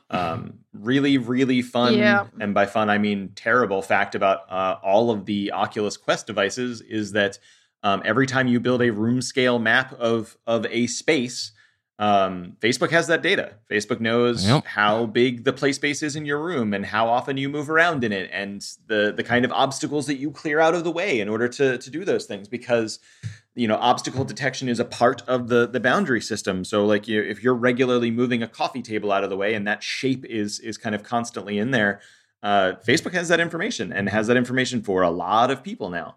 And so like having that situation where that kind of constant background data is being slurped up is going to make it a lot easier for them to build stuff moving forward. And we know that because that's how the internet of today got built. Alrighty, so let's get out of this dark future and get back to the present and the year that has been just a complete and utter whirlwind. 2021 is almost over because we're now almost halfway through the 11th month. So we have 6 weeks left of the year, which blows my mind. So it feels weird to bring it up this early, but also it's the middle of November and we're not getting any more new products at this point, because if you were going to launch a product in 2021, you'd have launched it in October or at the very latest, the beginning of November, so that way you could actually buy it during the holiday shopping season, because that is what retail centers around these days. Unless you're Sony, you would have then announced it in June and finally started shipping it at the end of November. Oh, God. Yeah, I'll be reviewing one of those. Yeah. I'm trying to even remember which one that is. Is that the Xperia 1.3 or is that one of the other ones? The $40,000 Sony phone. Oh, or that something. nonsense. Okay, never mind. Never mind. I think it's like $1,500, isn't it? I don't know. It's way too much. Yeah. Well, that's because they're only planning to sell 500 of them. Yeah. Well, they're going to make 500. They hope to sell 3. Well, we know that that's not going to make this first category, but what y'all have all used a lot of phones this year. I've used a fair couple, but what is the favorite phone of 2021 for y'all? Because I'm sure you have that basically nailed down for yourself by now, because we're not getting any more new phones this year, and everything that we've had, you've either you've tried it by now or you're not going to before the end of this year. So who has a favorite phone picked out already? I do. Because I know what mine is. And mine's not what anybody thinks. It's the Flip. Oh. Samsung figured it out. They made it affordable by foldable standards. It's $1,000, but you won't pay $1,000 for it if you can find an old, Palm Trio in a desk drawer somewhere, they'll give you $500 for it. And it's fun. Everyone that has one loves it. That's even that it's not for me, but I can still say it's my favorite device because of the improvements Samsung was able to make in such a short time and build the device that is universally loved. Okay, I'll admit I haven't tried that one yet, and I really, really want to. You should. I've tried one, and it's great. It's a fun little phone. All right, both of hit me up after Samsung's this. foldables this year are a glorious celebration of what comes next. Whereas, like the previous generations were like, well, maybe, but like Samsung's dead set on this now, and they've made so many improvements that like this generation of foldables is very much a wonderful indicator of what is to come. My my personal choice is the Pixel 6, but I can't disagree with Jerry. Like, as far as like, if I want to point at something as what I think will be a lot more common in, say, 2 years, it's definitely Samsung's Flip for this year. Well, while we're talking about it, yeah, that was going to be mine as well. The thing is, I think the Fold 3 this has been the case for 3 generations. The Fold 3, I get more utility out of, I get more use out of. It affects me personally a little bit more. But the Flip 3 is my choice as well, and that's because it is the device that has finally allowed me to share this joy with other people, with friends and strangers and family, because everyone who sees any foldable I carry asks about it. But this is the first time I've been able to say, much like the Pixel, yep, here's all the cool stuff, here's all the stuff you want to watch out for, but also it's not as much as it used to be. In fact, it's about as much as, an iPhone, or pick a generic phone. And Jerry, to your point, yeah, I got mine for free when I traded in an old device to T-Mobile. Like, I paid $0 for my Flip 3. Yeah. My wife's not here and she doesn't listen, so I can say it. I'm getting her one for Christmas and it's going to cost me $199. See, right, exactly. And just to be able to spread the good word of foldables to further and wider is really, really great. And the Flip 3 has done more for that than anybody else. Maybe that's why Samsung is so willing to give you so much money on a trade-in, because the more that are out there, to put more in there. Yep. Yeah. More people got to touch them. More people see it, and more people will want the next generation. Hopefully they use the added revenue from that to get a new formula for ultra-thin glass, so we don't have to worry about them breaking for no reason.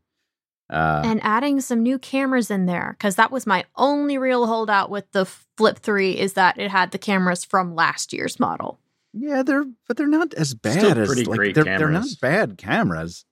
I don't think regular consumers care as much about cameras as people who review you know phones what they do. always, Jerry, you're 100% right, because they always say the same thing to me. We always talk about these phones because I'm always having them out, and routinely they will say, oh, well, it's Samsung, so I know the photos are going to be great, because Samsung has the most saturated OLED panels out there, and they're always cranked up to 100% brightness. And even if it's not a great photo, it looks better on a Samsung display than a more accurate one sitting next to it. Family friend has an A72 and they just recently got it. They are amazed at how great the camera is on that. Exactly. A phone reviewer has panned that camera, and based on, the cream of the crop, it's not as good in any measurable way. But I think the people that are actually spending their own money and buying phones, it's more than good enough. And I think the power of good enough. Yep. The people that bought the Flip 3 probably love the camera. The cameras are okay, but I use the cameras for work, so I need it to be good. And you know how good a camera can be. You have an unfair advantage. We all do. Yes, we do. But the Flip 3, especially those fun colors. Oh, and yeah, so bespoke. many fun cases. Just all, like, writing the collection for the Galaxy Z Flip 3 cases was just so fun, because I was like, oh, look at those colors, look at the shapes, look at all of the straps and the rings and the accessories. It's beautiful. It's 100% right. I hate cases as a rule, but the cases for the Flip are so much fun. It's incredible. Alrighty. So, does anybody have a different one? Because that means Jerry and that means Fisher. Who else? Well, I think I'm gonna go with, like, okay, so this is a Normcore choice, but I think the S21 Ultra has been my overall favorite phone of the year, in the sense that, like, I've used it almost every day since I bought it in, when was it, February? It's just been like a workhorse. It has never given me any trouble. It takes great photos 98% of the time. It's super fast. The screen's beautiful. Like, it just works. It's a great overall phone. I think I enjoy using the Pixel 6 more, but part of it could just be that it's newer. It's got the cool Android 12 features, and it's, Material U. And I love the Z Fold 3. I think it's like a technical marvel, but just like as straight up phone releases go, I really don't think you could go wrong with the S21 Ultra, and I just love it. I think overall I've had the best experience with it overall this year. So that's like my phone choice. I want to throw in there too that for me, the phone for Jerry is the Fairphone 4. That damn thing, if it just was sold in the U.S. to work with U.S. 5G networks, it would be the phone I used every day. Yeah, I enjoyed your piece on that. Not because there's anything special about the phone itself. It's the company ethos, the sustainability, repairability. This is a phone that I could keep for 5 years because if something goes bad, it's easy for me to fix. But this is the phone that anyone could keep for 5 years because anyone could fix it. The warranty's great. I think that's something that has just been so missing from all these devices we see every year. And I love the company for what they've done. Yeah. I mean, it's a legit, like, it looks good on the industry. They make the industry look good. And I appreciate that. I hope they can make a meaningful change in the industry. I have my doubts, but I can always wish. I mean, I'm always going to hope for more repairable phones just because the longer my parents can keep a phone, the happier both they and I am. But I need them to be better phones first. Like, getting a sustainable phone should not mean being stuck on 2-year-old hardware in every in every shape and way. If 2-year-old hardware is good enough, though. Yeah, I think in 2021, that's probably not a big deal.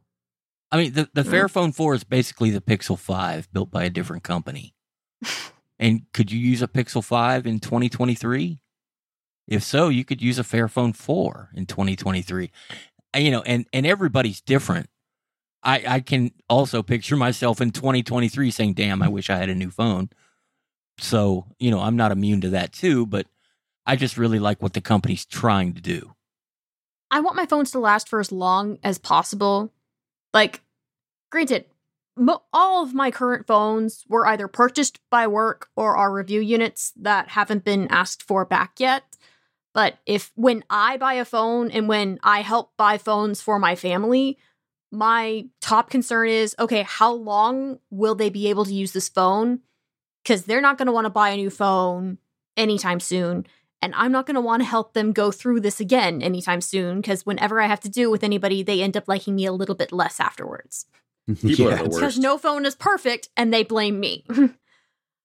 So I want phones to last longer, which is part of why I'm so happy that Samsung phones are getting 4 years of security updates and Pixel phones are going to start getting 5 years of security updates. I love phones that can last longer, especially now that we've hopefully, for the most part, most of us have broken out of we update our phones every 2 years at our carrier. And I'm sure that's not true. I'm sure there are more people that still go into a store every 2 years whenever their current deal is up and see what phones are available. Yeah. That's why T-Mobile sends me a text. To be clear, very few people go and see what phones are available. They've made up their mind by the time they go in. There's been an enormous amount of market research. People don't switch platforms anymore. Yeah. The notion that this might be the year I switch to iPhone, that doesn't have, the battle lines have been drawn, and there's a lot of evidence to suggest it now. Which is another reason I think it's really critical for not to talk about the Flip again, but just and foldables in general. I think it's whoever's making them definitely has a ticking clock, because when Apple finally decides to make them, there's going to be a massive reduction in the first mover advantage. And I mean, that it is brought up all the time when my Samsung is out, that people are like, oh my God, I really want that. Oh, but wait, I'd have to lose iMessage, right? And I'm like, yep. And they're like, yeah, I'm not going to do that. But they are tempted in a way that they haven't been for anything else I've carried in years. Yeah. Alrighty. So we have the Fairphone, we have the Galaxy Z Flip 3. Fisher, you went with the Flip 3 as well, right? Or do you have a proper choice alongside it? No, that was going to be my choice. I just didn't talk fast enough. Damn it, Jerry. I win. Alrighty. Russell, how about you? Pixel 6 is definitely my favorite of the year, but I do have a deep appreciation for what is happening in foldables right now. Yeah, that was going to be mine too, because the Flip 3 looks great. I still know that I'm hard enough on my phones that it can't be my favorite, because it's still too fragile for me and for the people that I would recommend phones for. It's also what? It's also the ground's favorite. It's also Sans favorite phone, because once a bead or two of that gets in there, it is never getting out, and it is going to scratch everything to shit. I think that's quite overstated when it comes to the Flip 3. I have 3 of them. I've beaten them up. The biggest risk you run with the Flip 3, other than it's self-destructing, is you leave it out like an idiot. Like, you leave it out open, and then your cat scratches it, which actually did happen to somebody on Reddit. So, like, close the thing when you're done with it, and you'll probably be fine. Unless you go to the beach. Don't go to the beach. Why would you leave your... Well, no, never mind. That's a bad question to ask. You just finished saying that sand in it is overhyped, and then you say don't go to the beach. Which is it, Fisher? Well, Jerry, I'll get back to you on that. I got to talk to my people and my branding experts. Is this on background or is this on the record? Yeah, right. Jeez, Yeah. That was a great read. Actually, I just want to be clear. I absolutely 100% agree with that post. And Nilay, I'm very glad he wrote it. Oh, yeah. Nilay did a great job there, yeah. It's a little bit of insight into part of the stupid struggles of having a job like this. Mm-hmm. I look forward to looking up what you're talking about. I love PR people, but yeah, there's a lot of nonsense when it comes to sourcing and on background and stuff. And I'm happy that I'm happy that he's willing to talk about it. I'm happy that he's willing to make a stand for it for The Verge. So that was good. But Russell, we've already talked extensively about the Pixel 6, but what helps set it over the top for you? Oh, it's really just the software. Like it is. I love how much work Google has put into making Android mine. If I pick up Bader's Pixel 6 to do something because my phone has slipped into the void and I need to make a phone call, his phone is going to feel alien to me.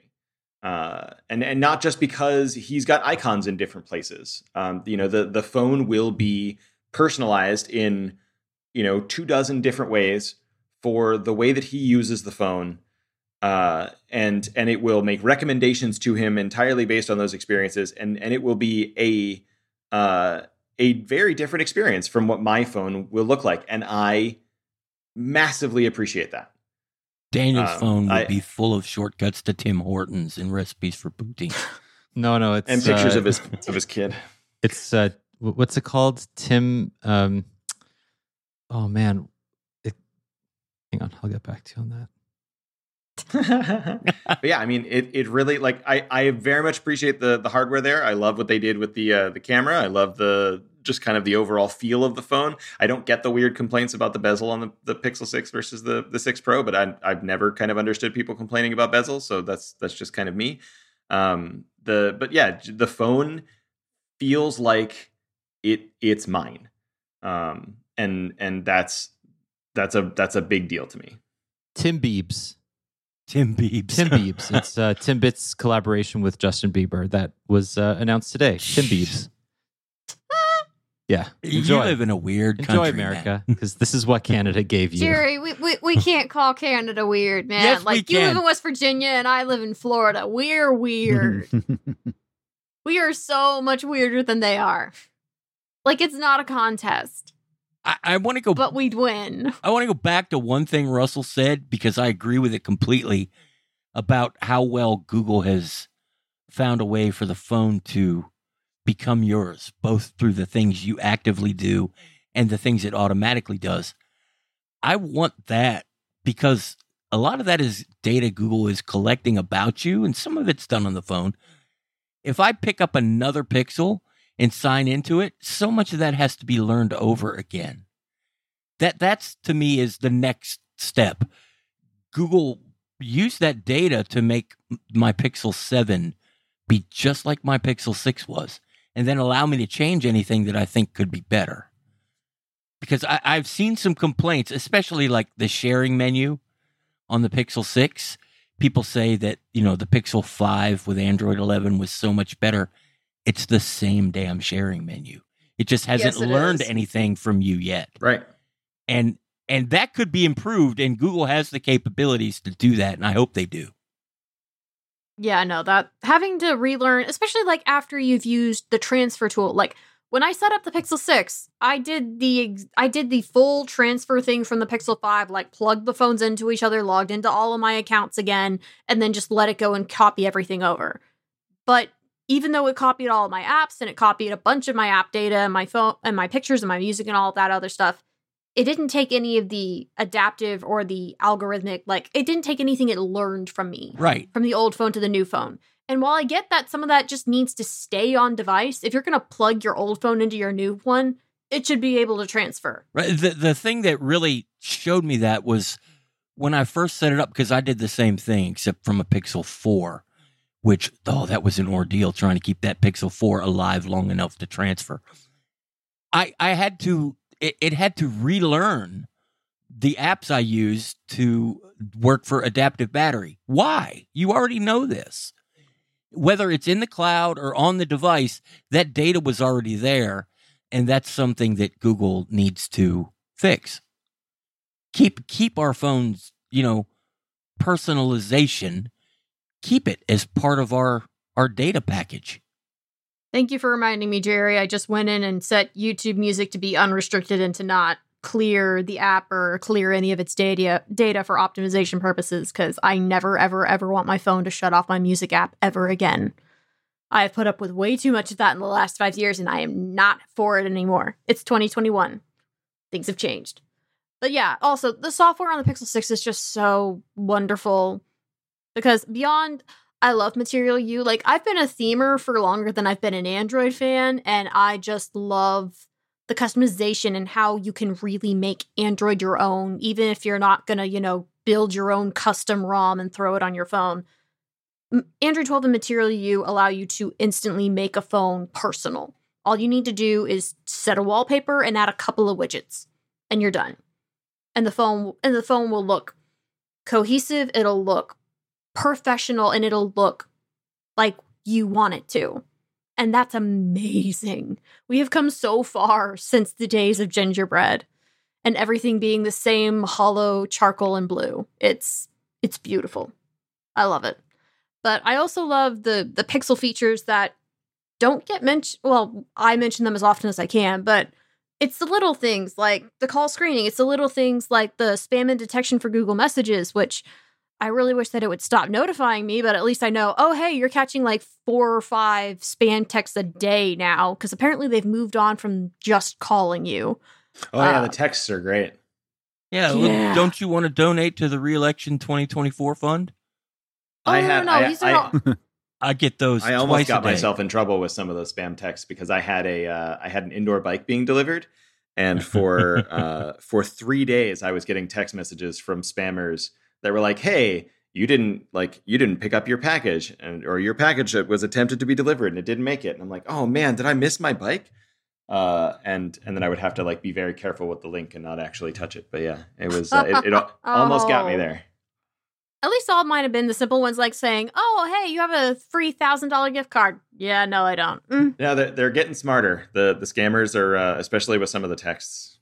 Yeah. But I mean, even the things like the Pixel Recorder is something I wish I had. I wish that Google had offered that 6 or 7 years ago, because it's amazing. But even just the more like the simple things with Google, just it keeps things.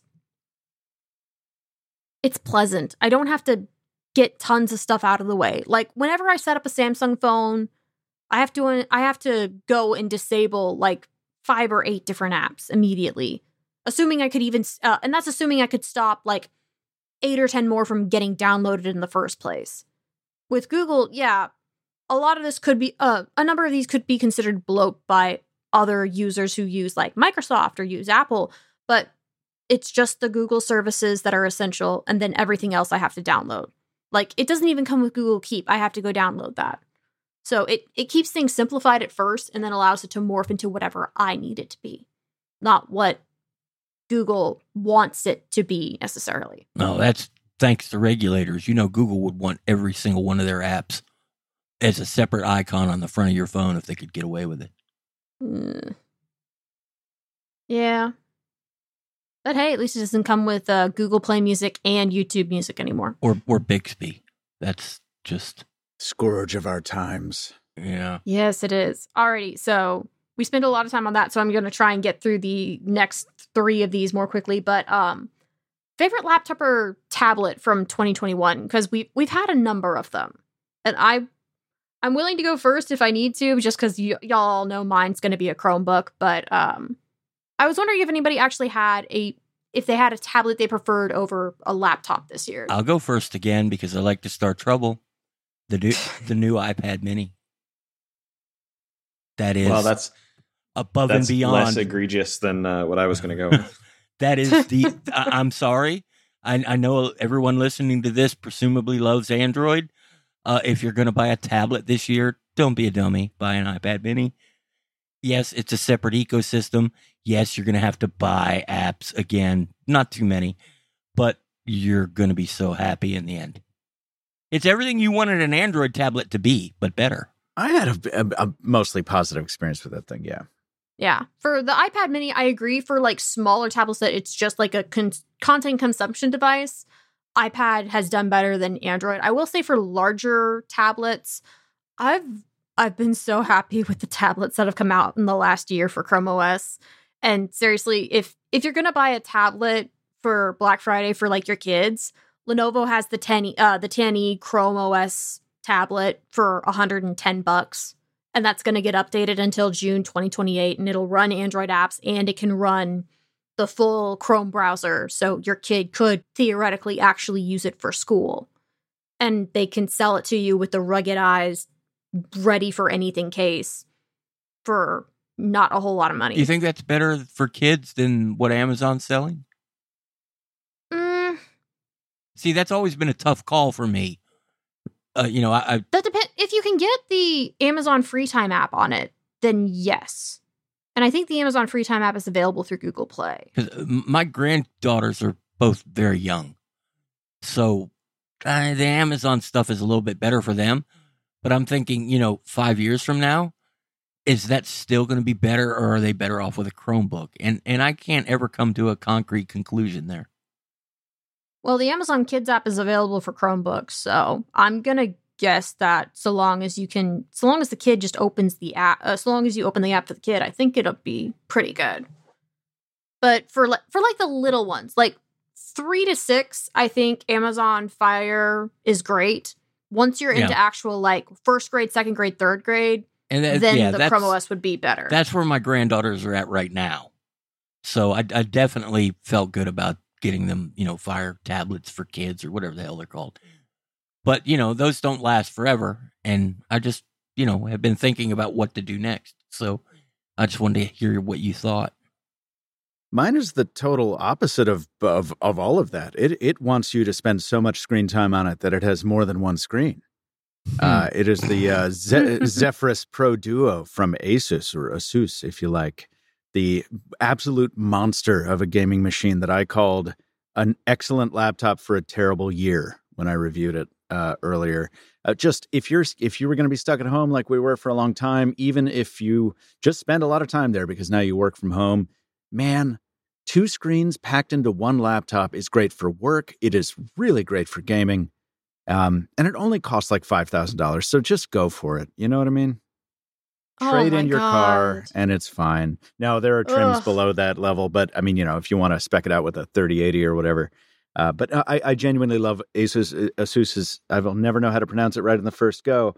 I love Asus. Their entire array of dual screen laptops. You can, even if you just want it for productivity, you can get it with an integrated GPU and the ZenBook Pro Duo. And those things are like $1,500. I mean, they're much cheaper. So love them all, but the Zephyrus Pro Duo is my official choice.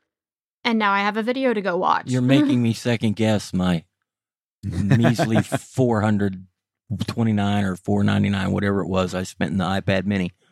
Should I spend $5,000 on the Fisher tablet? It's a laptop. That's not a laptop. It's got 2 screens. I can have Michael Fisher on one screen all the time. Oh man, I wouldn't wish that on anyone. Alrighty. Bader, Russell, what do y'all got? My tablet of this year is the 2021 Kindle Paperwhite. Nice. Because no matter how many times I try to pick up an iPad or an Android tablet or my phone to read a book, it is never the experience that I want. I have always been a Paperwhite fan. The one from this year is really, really nice. It does some really good kind of color blending for whatever environment you're in. That's where all my books are. So I can kind of bring it with me anywhere. And when I have both of my hands on that thing, I do not have a hand on my phone, which means I'm not paying attention to everything that's happening inside of the Nightmare Rectangle. So big fan of it. The only problem I know of with Paperwhites is they last so long. I don't have any reason to even think about buying a new one. The one I bought 3 years ago still works great. Battery still holds a charge. I had to get the new one because the last one got run over by a car when it fell out of my bike bag. Maybe I'll does not treat you nicely, Russell. Yeah, I could convince my wife. Biking is an expensive hobby for so many reasons. Yeah, darling, I swear it fell out of my bag. It's got run over. Let me buy a new one. I'm passing on this one because I have not used a tablet this year that I like. The only thing that I would say is the tablet app that I've liked the most using on my Z Fold 3 is Libby, which is just the best. And I discovered it this year. It's an app that connects to your local library and lets you borrow ebooks, but it has an interface that's not the worst. So I've read a ton of books on Libby this year, which is fantastic, and I highly recommend it. Better go buy an iPad Mini. Trust me. No, not if you already have a Fold. I can't. Yeah, I love the Fold as a tablet. It's great. Alrighty. Well, mine, it's going to be a Chromebook, but it's probably not the one you expect. The one that I've loved the most is the Asus Chromebook Flip 536, and it's the first 15-inch Chromebook that I've actually used for a second longer than the review period. Because I hate big laptops. Wait, but a 15-inch tablet? No. This was laptop or tablet. This was tablet or laptop. Okay. That's part of why Fisher picked a $5,000 laptop, guys. All right. I just thought he was just being Fisher. No, I said both of them. I don't pay attention. I was actually kind of shocked that nobody said one of the new MacBooks, but I'm happy. For me, it's been the Asus Flip 536 because even though it's huge, it's been perfect for work. And granted, it's big enough that I want to leave it at home and not take it anywhere to actually go work, like in the parks or something. I'll take something smaller for that. But when I'm home, it's just so perfect for getting whatever I need done while keeping all my distractions to a minimum. And since it's a Chromebook that's big enough to have a number pad, it's easy for me to like put in my PIN or put in payment information or put in prices or whatever. It's just nice and easy. And it started at $569, but it's down to $400. And that's the second or third time that's happened in like the last month. And having a Chromebook available like this for $400, even if it's a like twice a month sale, is freaking phenomenal. I love it. So you had me at number pad. Same. Alrighty, so gonna keep this to a last one because I know that some of us need to actually get back to work. I'm sorry about that, guys. So favorite earbuds this year, and I want to start with Bader because I'm sure you've played with all of them. I have a good one. The Soundcore Liberty 3 Pro are the best earbuds you can buy right now. They are incredible. They are comfortable. They sound great. They have very good active noise canceling.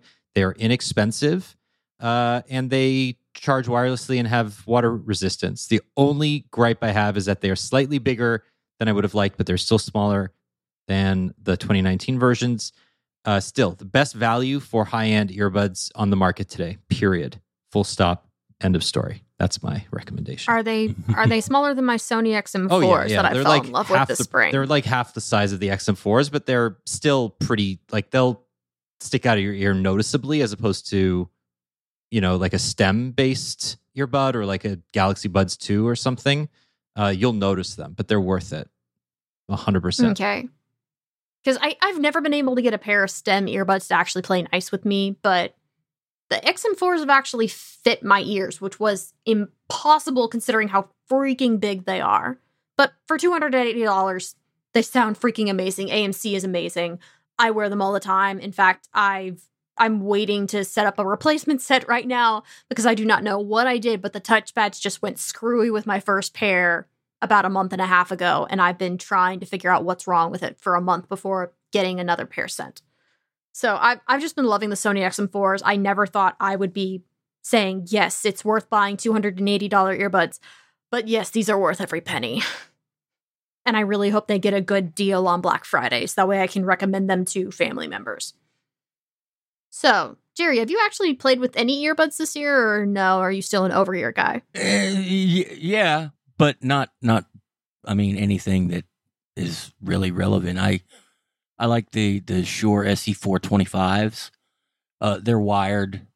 They're not designed to use with your phone, but they give you that $1,000 sound from the 846 model for just like $250. So, if you were looking for $1,000 set of earbuds and you're that crazy, you can get them for, that sound. Not that the quality is not the same, but the sound quality is the same, and it's only $250 only. And yeah, I only use them when I'm playing guitar. That's the only use I have for earbuds. Okay, makes sense. Russell, how about you? I actually haven't used new earbuds this year. I use bone conduction headphones when I'm working out, and anywhere else I'm usually using on-ear headphones. So I don't have a recommendation. I'm pretty boring. Okay, that's how I should have went. You're smarter than me. I was gonna say, do you have a pair of bone conduction headphones that you really like? Because I've been meaning to try that. I do, yeah. So the only company that really makes good ones right now is a company called Aftershocks. And the good kind of mid-range price one that you can get for pretty much any situation are called the Aeropex headphones. They're good wraparound. They're waterproof down to about 25 feet. You can actually swim with them. I have, and still be able to listen to music and stuff. And they're all of the everything resistant. They charge magnetically, which I really appreciate. And the manufacturer actually on purpose includes 2 chargers in the box because it is a proprietary charger, and that is how you roll. That's nice. That is nice. It knows your phone won't come with one, so it just throws an extra one in there. Yep. So yeah, it's a nice setup, and comes with a handy little carrying case. It actually also comes with a set of earplugs. For if you need to use them in places like airplanes and stuff like that. If you're just the kind of person who can't have, certain kinds of things in your ears for extended period of time, these are like really soft, squishy kind of fill earbuds. I don't recommend using them on airplanes because, get actual headphones. But if you're planning on working out and doing stuff and you just want to still hear the world around you, they are the best podcast headphones I have ever owned. Alrighty. Those sound really cool. I might have to suggest those to my mother. Fisher, have you had fun with any of the earbuds this year? No, I don't like earbuds, but I use the Galaxy Buds 2 for most of the wrong reasons. The sound quality is fine, but I like them because they pair very effectively with 2 of the 3 phones I use all the time. They also charge wirelessly. They are very small in the pocket. And while they are very bad for phone calls, because everyone tells me my mic quality is absolutely terrible when I'm talking to them, they are lavender, which matches my Flip 3. And, for $100, that's what's important, right? Yeah, it is. That lavender from the Flip 3 is actually very, very beautiful. I love it. Alrighty, so I'm sorry for keeping y'all late. We kind of have to get back to work, so we're going to wrap this up real quickly. It was lovely to have all of you on back. I hope we can do this more often, maybe, because it's nice to have more outside voices here that are also, the family. Yeah, so it was great. Thanks for having me. Thank you all for being on. Thank you all for coming on here. I really hope we can get Nirav next time. Feel better, sir. I know that you have been going through a bit. So you can find me at RWagco. You can find Jerry at GB Hill. Fisher, which Twitter handle do you want to pimp this time? Let's do Captain 2 Phones for now. Captain the number 2 Phones and the Mr. Mobile on YouTube. Alrighty. And then Russell Hawley is Russell Hawley on Twitter. And Bader is Journey Dan. Been a while since I've got to hear that Twitter handle. So thank you all for coming on our 550th episode. This is then a big one. This is a nice milestone. I hope I can have you all back at 600 sometime next year. But until then, enjoy your weekend, month, what is time during this time of year. And have a good one, everybody. Bye. Bye. See you later. Adios. Great to hear y'all.